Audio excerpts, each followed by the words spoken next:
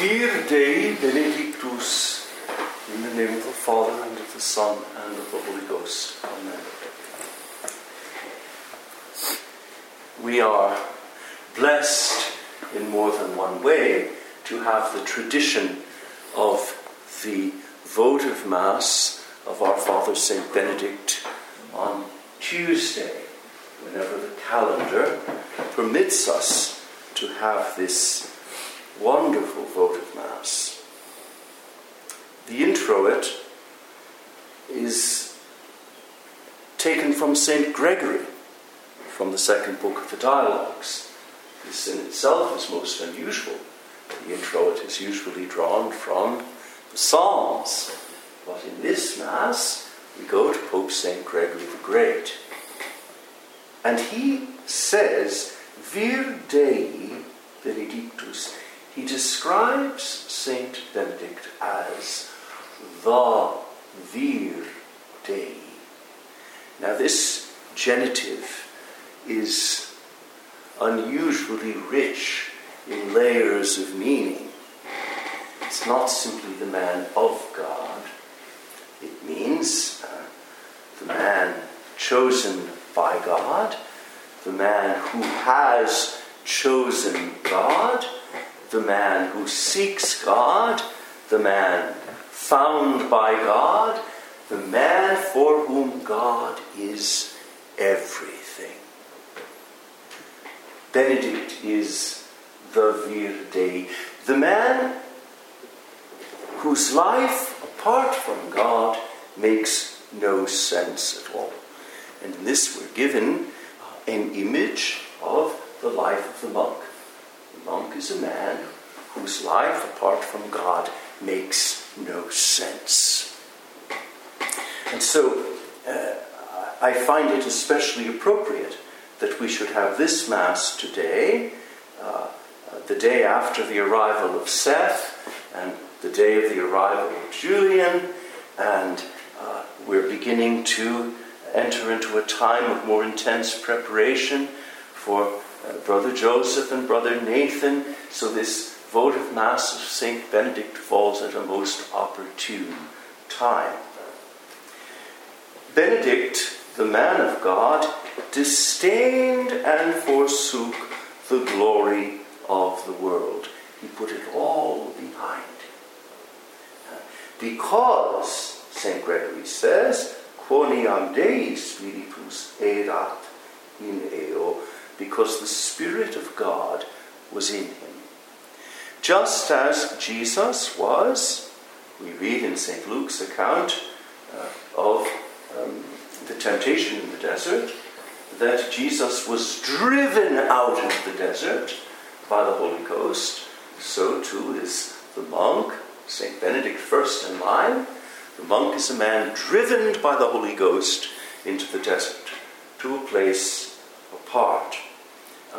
The monk is a man driven by the Holy Ghost to seek the face of God.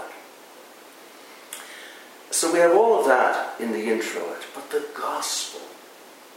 gospel is extraordinary in its articulation of what the monastic vocation is, with all its litany of outs, out, out, out, out, the gospel said.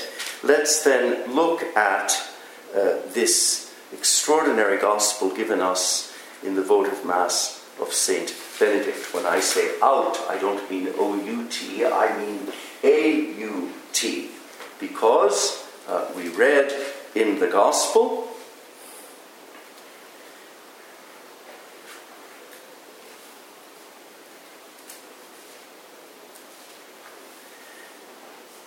Amen, I say to you that you, who have followed me, in the regeneration, when the Son of Man shall sit on the seat of his majesty. This is a beautiful, our Lord here evokes his own kingship. And of course this relates back, doesn't it, to the expression used by St. Benedict in the prologue, that we are in the service of the Lord Christ, the true King. So it's almost as if here the gospel illuminates the rule, and the rule illuminates gospel.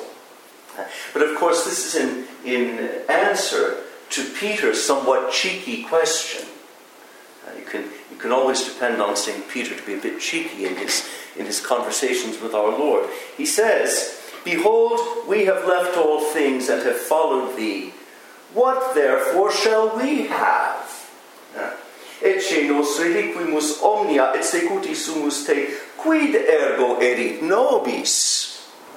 What's in it for us? We've forsaken everything. What are we going to get out of this? St. Peter speaks with simplicity. And Peter always speaks his mind. And Jesus, I think, with the most wonderful patience and meekness, answers Peter.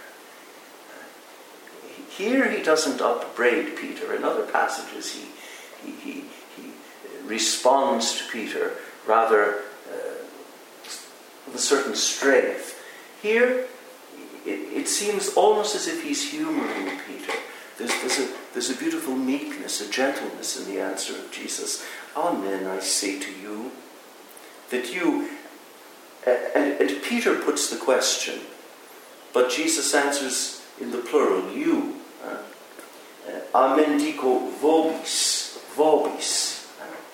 You who have followed me in the regeneration, when the Son of Man shall sit on the seat of his majesty, the kingship of Christ, you also shall sit on 12 seats, participation in the kingship of Christ, judging the 12 tribes of Israel. And everyone that hath left house or brethren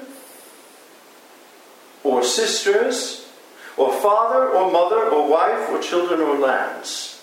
It's a very comprehensive description of the monk is the man who turns his back on everything, walks away from all the world has to offer, following Christ. Shall receive an hundredfold, this mysterious hundredfold, and shall possess life everlasting. Some of you, I think of Thomas, I think of Seth, Julian, are at the stage of considering, what am I going to do? Am I really going to walk away from everything for Christ's sake? And others of you are saying, I've walked away from everything for Christ's sake. Now what? Now what? And so this gospel has an answer for each one of us. And the offertory antiphon, very often in the Mass, continues the gospel, or in some way completes it. Have you ever noticed that? That you have the last line of the gospel, shall receive an hundredfold and shall possess life everlasting. Very often the offertory antiphon picks up on the last line of the gospel and develops it for us. And so we have in the offertory antiphon, Thou, O Lord Christ, true King, Thou hast given him, Saint Benedict, and all the sons of Saint Benedict down through the ages. Thou hast given him what? His heart's desire. The one thing that can make a man happy. The fulfillment of his heart's desire. Thou hast not given him this thing and that. Thou hast given him his heart's desire. Desiderium anime eius tribuisti ei Domine, the desire of his soul. This is that for which every man yearns and craves deep inside. Thou hast made us for thyself, O God, and our hearts are restless until they rest in thee. Thou hast given him his heart's desire, O Lord, and thou hast not withholden from him the will of his lips. This is the psalmist's way of expressing what Jesus himself says in the Gospel concerning prayer made in his name. Thou hast not withholden from him the will of his lips. What is this will of his lips? It is every prayer uttered per Christum Dominum nostrum. Thou hast set on his head a crown of precious stones. Much more could be said about this votive Mass of our Father St. Benedict, but we do well to offer the Holy Sacrifice today, especially for Thomas and for Seth and for Julian, and also then for Brother Joseph and Brother Nathan. Because this Mass today, I think, speaks to their hearts in a particular way, as indeed it should speak to the heart of each one of us, even after decades of monastic life. I can say in my case that after decades of monastic life, this votive Mass of St. Benedict continues to be a vehicle of grace by which I am strengthened in my monastic vocation as a son of St. Benedict, and I think Dom Elijah can say the same after a certain number of years. And I look at the novices present, and I'm sure that you find in this Mass the mirror of your own experience. And so we can say, in singing, in celebrating, in offering the Holy Sacrifice today, we can say with little St. Placid that we are singing our life and living our song. In the name of the Father, and of the Son, and of the Holy Ghost.